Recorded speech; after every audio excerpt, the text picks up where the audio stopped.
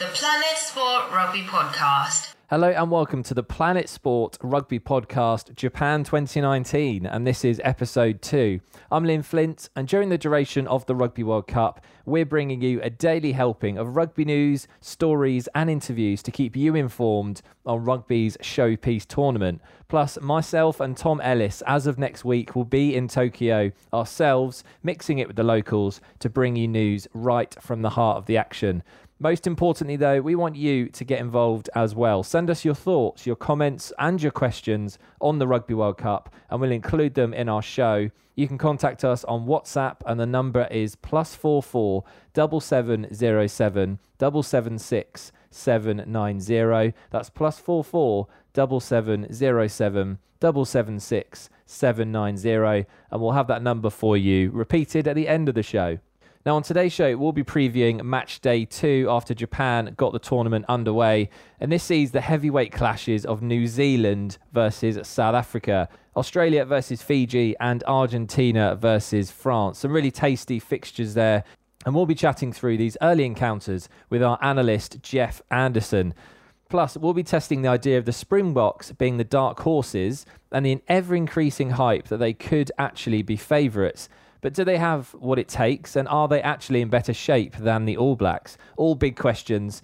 And we'll even hear from Lions winger Madosh Tambwe for some pro player insight on why he too believes that South Africa can indeed go all the way.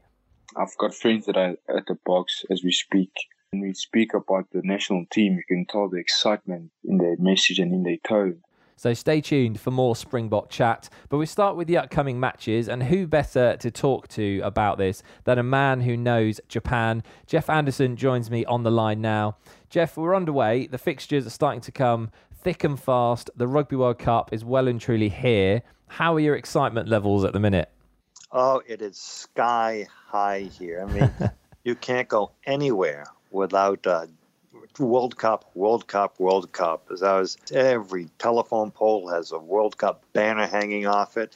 On the subways and trains, they have TV monitors for advertisements, and every other advertisement is about rugby.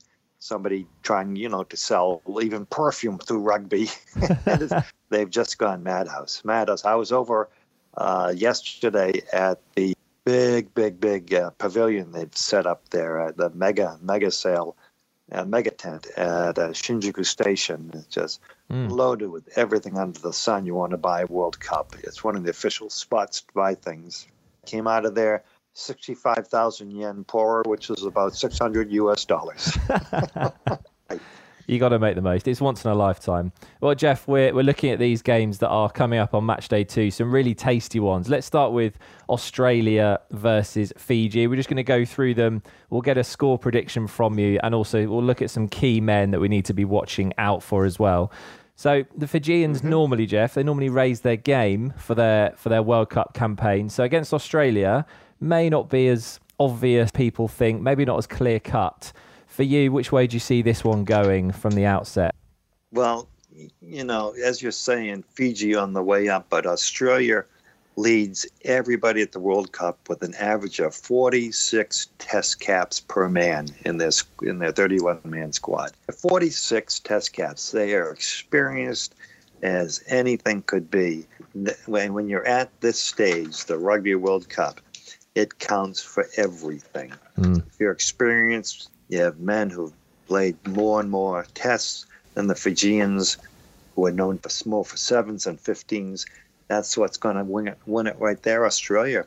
And I say your man of the match you need to watch, Adam Ashley Cooper. Yeah. He's really going to be flying. He's got 17 World Cup matches under his belt. He needs just 5 more, which means he needs to reach the quarterfinal to equal Richie McCaw and Jason Leonard's 22 World Cup matches. I went for Bernard Foley in the end. Normally, Foley at fly half. If he kicks well, Australia play very well. Jeff, what would your score prediction be? Oh, yeah, I don't think this is going to be close at all. I think you can probably see something like 40-10, maybe 17, but it's going to be quite a wide margin. Okay, I'm going for 35-17 to the Wallabies, so quite similar thoughts there, Jeff. Now, Argentina versus France. This is really interesting. You've got the hard-working Argentines who you know are going to put in a very good shift. And then you've got France, Jeff, who are very inconsistent from tournament to tournament. You never really know what you're going to get. Even if we just look at the recent Six Nations, they're all over the place. Which France do you think, though, will turn up to this World Cup? Depends a little bit on injury. Their center, Wesley Fontana, has a thigh injury. Experienced man, you want him back in there, but things are heating up. They can feel the excitement. They're getting punchy, and they are really, really hyper. France are, and both teams have fantastic scrums. It's going to be one in the forwards, I believe, and therefore I'm going to just give the edge to France. Argentina's always had an excellent pack, but again, France, I just think they're a little more experienced, and they're going to have the energy more so than the Argentines. To be honest, I haven't heard much coming out of the Argentina camp as I have the France camp, so I'm going with France, and I'm going to say it's going to be a real close one, like 20-15. I think France are going to show up, and I think they're going to put on a bit of a performance. I'm going for 41-10 to France. I think they're going to put a marker down early doors. Going to put some sushi on it, huh? Yeah. Let's make it interesting. Right, Jeff, the big one. South Africa versus New Zealand. Definitely the fixture of the group stages across all of them. And of course, both sides will be desperate, won't they, to mark out their credentials for the tournament. Pretty much tipped as the top two as we go forward. Do you think both teams, though, Jeff, will play this a bit safe? Do you think it'll be quite cagey, a bit of a dress rehearsal, or could this be an explosive fixture? What do you think? No, they're going all out because the loser will have to play the winner of Pool A in the quarterfinal, which right now is number one in the world, ranked Ireland. And I don't think either South Africa or New Zealand wants to face them. The winner instead would face either Scotland or Japan. Now, that would be a really good game, but Japan isn't going to have a chance against the All Blacks. So they're really going to be fighting on this one to get the easier quarterfinal. So who's going to edge it in your books? Boy. Now, here's the key to the game. Is Brodie Retallick going to be playing or not? Is he fit or not? New Zealand's coach says, we've got a full squad, but he doesn't say how fit they are. No. I think the key is going to be if Retallick plays, you'll see the lineouts controlled more by New Zealand.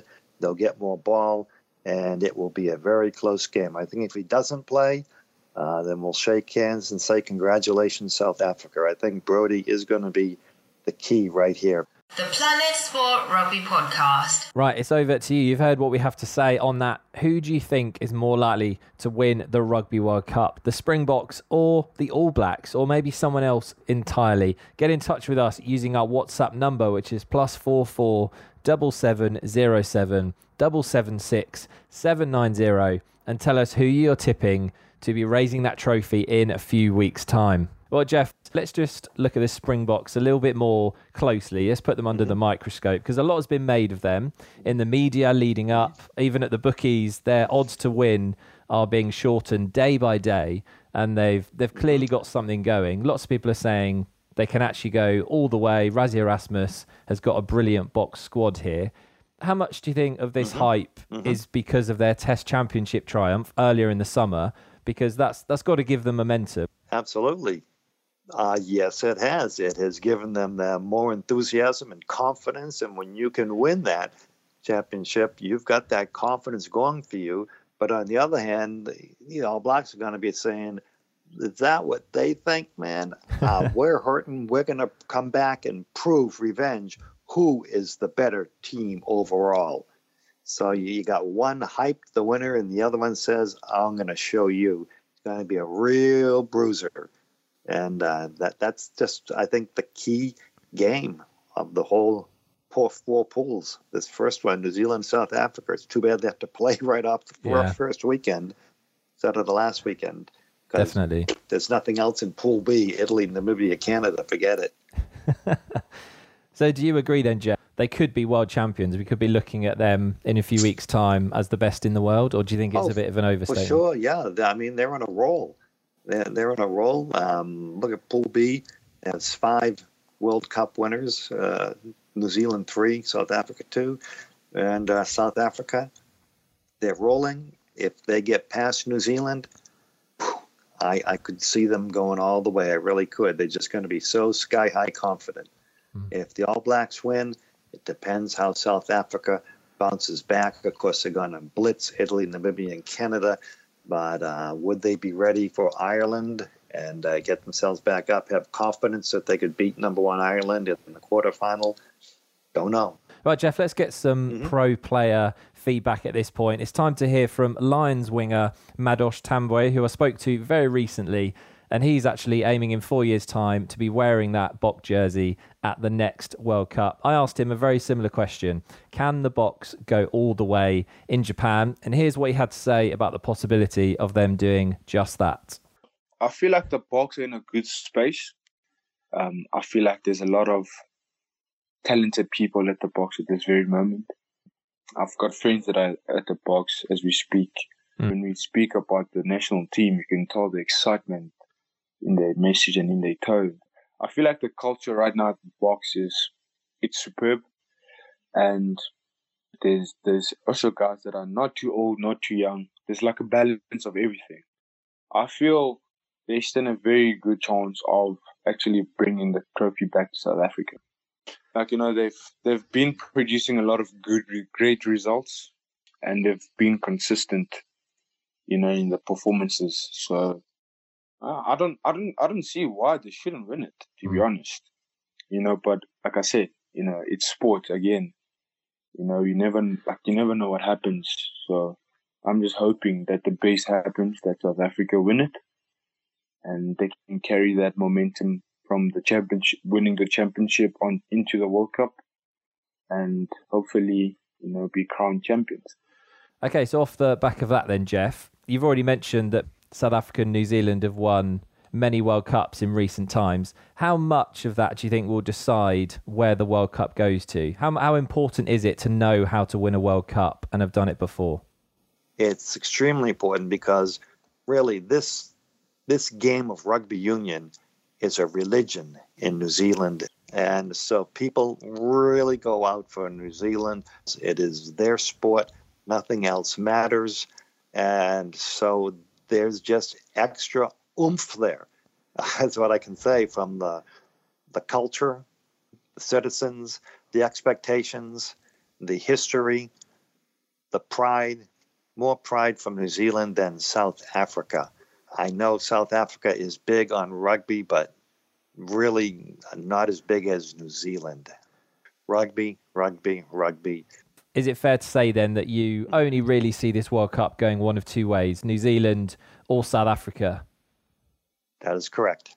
The Planet Sport Rugby Podcast. There's just time to look forward to tomorrow's show, where we'll actually be hearing from Namibia scrum half Damian Stevens as he talks to us about what it's like being World Cup underdogs. Here's a taste. I won't say that we're going in the World Cup thinking that we're going to win, because obviously not. We're definitely going to go out there and give it our best and work on what we have been working on for the past 4 years. Don't forget, you can catch up with all of Japan 2019 podcasts on the free Planet Sport Rugby Podcast app. So why not download that today? If you haven't done already, just head over to Google Play and enter our name in there. Now, earlier I promised our WhatsApp number once again for you, so you can get in contact with us with all your thoughts, comments and questions surrounding the Rugby World Cup. So here it is, that number again, +44 77 07 776 790. That's +44 77 07 776 790. Be great to hear from you. Go ahead now and get in touch with us. I'm Liam Flint, and you've been listening to the Planet Sport Rugby Podcast, Japan 2019, which is a Passion for Sport production.